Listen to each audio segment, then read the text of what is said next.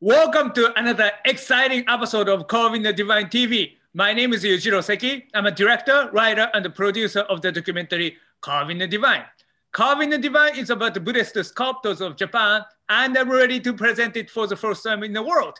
But before I do so, I thought it would be a great idea to introduce basic concept of Buddhism and the history of Buddhism, so that when you guys finally watch my documentary, you guys can watch it at the maximum value. Today, we're going to be talking about the haiku. Yes, haiku in relationship with Buddhism. You know, somebody who's good with learning another language, it doesn't mean he or she is good with poetic language. I'm one of them. You know, I might be able to speak English, Spanish, and Japanese, but when it comes to poetic language, I have no idea what people are talking about. So that's why I invited somebody who can talk about haiku for the rest of his life. I would love to introduce to you Master William Sheehan. Welcome to our show. Yeah, thank you. Thank you very much. Appreciate you having me here. Truly an honor to be here and to be part of this exciting. I've watched your episodes and it's just amazing some of the things that you've had on there. It's just an honor to be here. Wonderful, wonderful. I'm honored that you are here too. So I know you are very famous all over the world, but just in case for the people who don't know anything about you, please introduce yourself. Well, I'm William Seo Sheehan. My middle name is Seo. It means fierce Buddhist, shine down on everyone with compassion and love. And I do that a lot with my haiku as well. I teach martial arts, Meifu Shinkage-ryu, which is a traditional Japanese weapons art at the Japanese Culture Center, as well as I am a minister's assistant in a Jodo Shinsu temple. I am seeking Tokudo, and I'll be traveling to Japan, I guess, someday when COVID lets up to achieve ordination. And I am the chaplain at the Jesse Brown Veterans Hospital, where I work with veterans and help them in their pursuits as well. Wonderful, wonderful. Wow, you are jack of all trades and the master of everything. So I got you. So yes, we'd love to ask you, first of all, this fundamental but difficult question. So what is haiku? Haiku, I've been studying it since I was about 10. And over the years, I've gained a little bit of knowledge about what it is. And it's not what most people think. It's not generally 575, unless you are writing in Japanese and the kanji, because the syllables in the English language is different than it's not syllables in the kanji, they're onji or sounds. So for most people that are sticking to a 575 format, while that's okay for a lot of them, if you're forcing it, and we'll get to that when we talk a little bit about Zen and not forcing something, but letting it flow. If you're forcing it, it's not really that good, or it may not be that good a haiku. I'm going to read to you what is the accepted definition of a haiku, and the one that I teach in all my classes, because I am the haiku master at the Japanese Culture Center for about 20 years now. And this is the one that I use for my students. And I'm going to read this to you. A haiku is a short poem that uses imagistic language to convey the essence of an experience of nature or the season intuitively linked to the human condition. So basically we're connecting nature and the human condition together. And what you've got here is a snapshot of a moment where nature and humanity come together. We use certain words like kigo, which are seasonal words, and we use kirigi, which are cutting examples where we pause. I use seisera a lot to describe that to most English speakers, especially mathematicians, no, one more. Musicians, there we go. That's the one I'm looking for, because they understand a rest pause, a seisera. And in a haiku, when you're having that in there, you want that pause. You don't want it to just flow on. And the other thing with the haiku is you want a bit of brevity to go along with that. You don't want it to be so long that it's just a big run-on sentence and it makes no sense. And that's the basic gist of haiku. I call it a snapshot. Remember back in the day when you would take a snapshot and you would shake out the film and then you would have this piece of, and it would develop and you would look at that. Well, a haiku describes that moment, which is the kind of a Zen-like.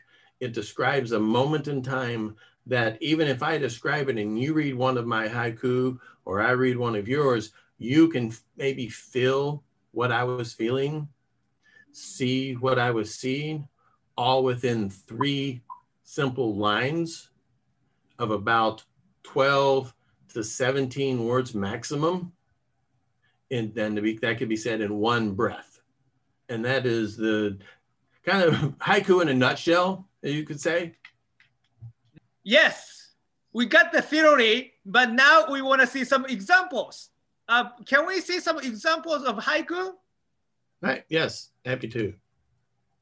These are some that I have written that I thought maybe I would share and maybe would give some examples of what I've been talking about. We'll go to the third one down about the cardinal. Cardinal sings, loosening winter's grip upon my heart. Cardinal sings, loosening winter's grip upon my heart. In the United States, cardinal it's a winter bird. So you'll see, and it's beautiful to see a red cardinal on the white snow. And there in itself is lots of haikus about that. But one winter, I was outside walking and I heard the cardinal sing. And it just kind of warmed my heart. So we have the kigo, which is the seasonal word, and then the juxtaposition, the cardinal singing, loosening winter's grip. It's upon my heart, not so much, it's not actually letting winter go, but it is opening up and letting me realize that everything is going to change. It may be cold now, and it may be dark and dreary, but here's this bright red bird that is warming my heart. Another one that I have up on the first one, first frost, your pillow cold, far too young. First frost, your pillow cold, far too young. With this was the thought of and I actually wrote this as a different type of poem to my wife because I was going into surgery and I had left it at home under my pillow. And I thought that maybe she would find it once I had gone. And if I didn't come out of my surgery, then it would give her a memory of me. So if I was gone, maybe I'm not that young, but feels young to me. But first frost, your pillow cold, far too young. Something like that, you may find that different. It may be thinking of a child that is gone, or even if someone has a cat and the cat is gone and this is their first winter and the cat that usually sits beside them on the couch is gone.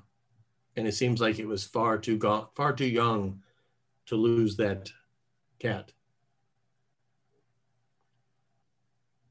Wonderful, wonderful. Yeah, like when we do Carving the Divine TV, we always try to provide basic history of the subject.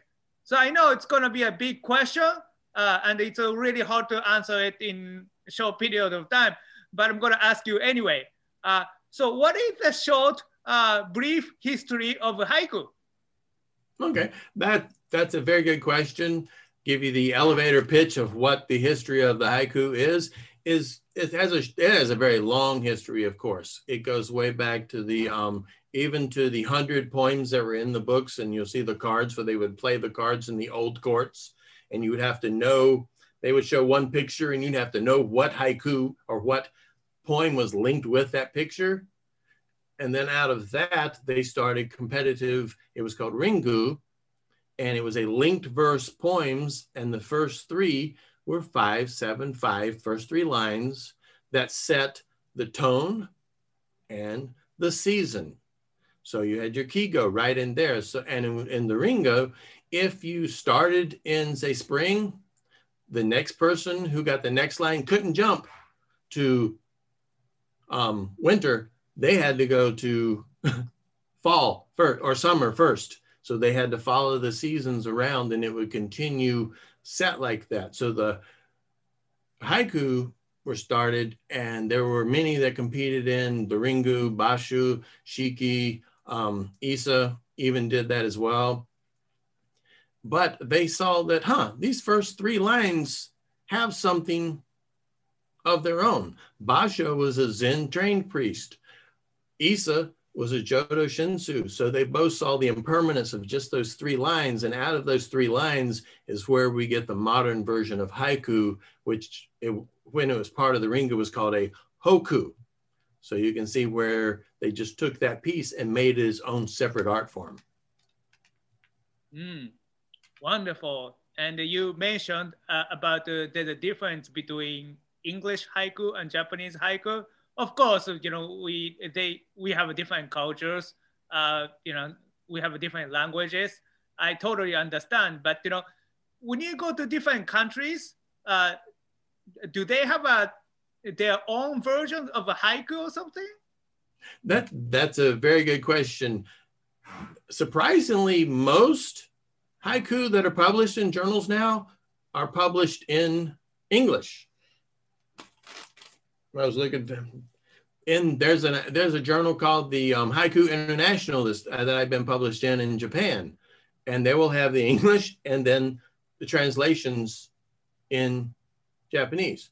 So even in Japan, you will find a lot of English published haiku. And when I'm published, generally I'm considered neo-traditional because I like the old style, the Kigo, the nature. But like in countries, especially the Latin countries, you'll get much more flowery language. You'll get more rhyming. You'll get all these different styles. But if you go into like the German and the Slavic type of countries, they're much more hard, terse, hold to the letter 575, even in like if they're writing in English. So they will do it. We also have within Japanese, the culture, we have traditional, modern, and then we even have an avant-garde style within Japan itself, even if you're writing in Japanese. So what came out of the Ringu, like we spoke about, we have this thing, it's kind of taken on its own life. There are styles there's a publication called Modern Haiku, which writes stuff. What they accept there may not be 3 lines, may not be 575. It may be in a diagonal with a word crossing like this to make it. So it's kind of like a contemporary modern art museum as opposed to a traditional. So all over the world it's been taken, but then each culture kind of makes a bit of it its own. Wonderful. Yes. Now we would like to talk about the haiku in relationship with the Buddhism. So you mentioned about the Basho and the Issa and all this, but just for the people who don't know anything about all that, please tell us what you're talking about. Like I said a moment ago about the haiku, that first part being very transient. If you think about Zen, and you think about that moment, it talks about impermanence, both in Jodo Shinsu and in Zen Buddhism. There's that moment of impermanence. We saw it earlier, we saw some of the things about fresh dew, things like that. That's the dew is there and it is gone. So are we just here for a moment and then we are gone? So what we're talking about within those traditions, Basho was a Zen trained priest, and Issa was Jodo Shinsu, but both of them, and I can give some examples, talk about it as the impermanence. Also within Zen, we have that aha, the Satori or Shinjin, those moments that go, which I think a good haiku should make you feel that. should make you go, I hadn't thought about it that way. Or to open your eyes so that you see something in a different way than you thought of it. So kind of like that Satori or Shinjin, that awakening moment within them. Wonderful. Again, can we see some examples? Yes. I did pick up a few here. Let's start with the middle one here. I kind of like this one. It gives a good example for both Zen and Jodo Shinshu in the sense that it's simple trust. Cherry blossoms fall, pit-a-pat, in that way. Simple trust. Cherry blossoms fall, pit-a-pat, in that way. Now, the Jodo Shinshu part is a simple trust and Amida's 18th vow. And that vow is where Amida said that he would not go into the Pure Land until everyone become Buddhas. So when you're saying Namu Amida Butsu, you're saying that simple trust that that is true. But the Zen part is the blossoms, they're on the branch, right? And then they fall. So they're transitory, the Sakura, that moment. And that's why the viewing is such a wonderful moment in Japan, because you have all this beauty, but it's transient, which is the Zen part of it, as well as most Buddhism, because we're only here for a few moments in time.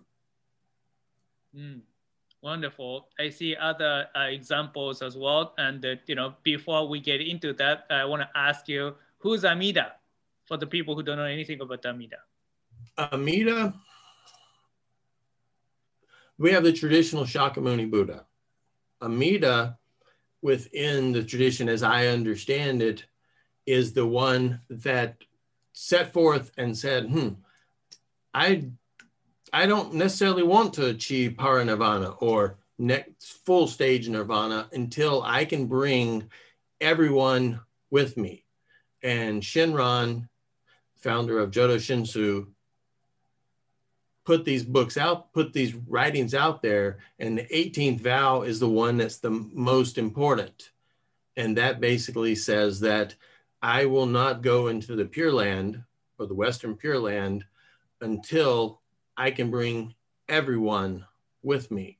So Amida, if you go into a temple, you'll see the statue leaning forward a little bit towards you. He didn't just go and wait for you to get there.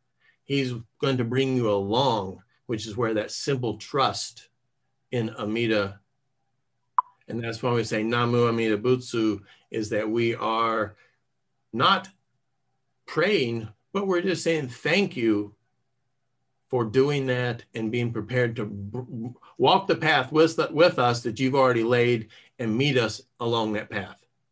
Wonderful, wonderful. So, you always talk to me about I gotta open up a haiku eyes.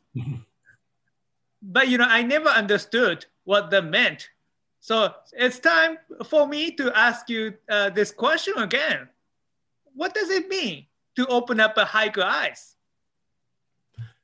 Some people refer to it as like your haiku mind or open up your creative. You'll hear people even reference to say, put on your thinking cap or put on your creative goggles. But haiku eye, to me, I think about it as it pertains to seeing the things that we normally just step over. Whether it's the small daisy that's growing up through the crack in the grass, whether it is the beautiful lights that as you're entering the train station, you haven't seen them. Maybe it's the beggar that you have not noticed. You've walked into that train station 1,000 times and never noticed them there. One of the things that I like about Issa is he talks about the flies, the mosquitoes. He even writes haiku about the bed bugs, how they're cold on a winter's eve and they're his only companions. Basho writes about the frog leaping into the pond. It's these little things that we may not see. Like I said, the beggar.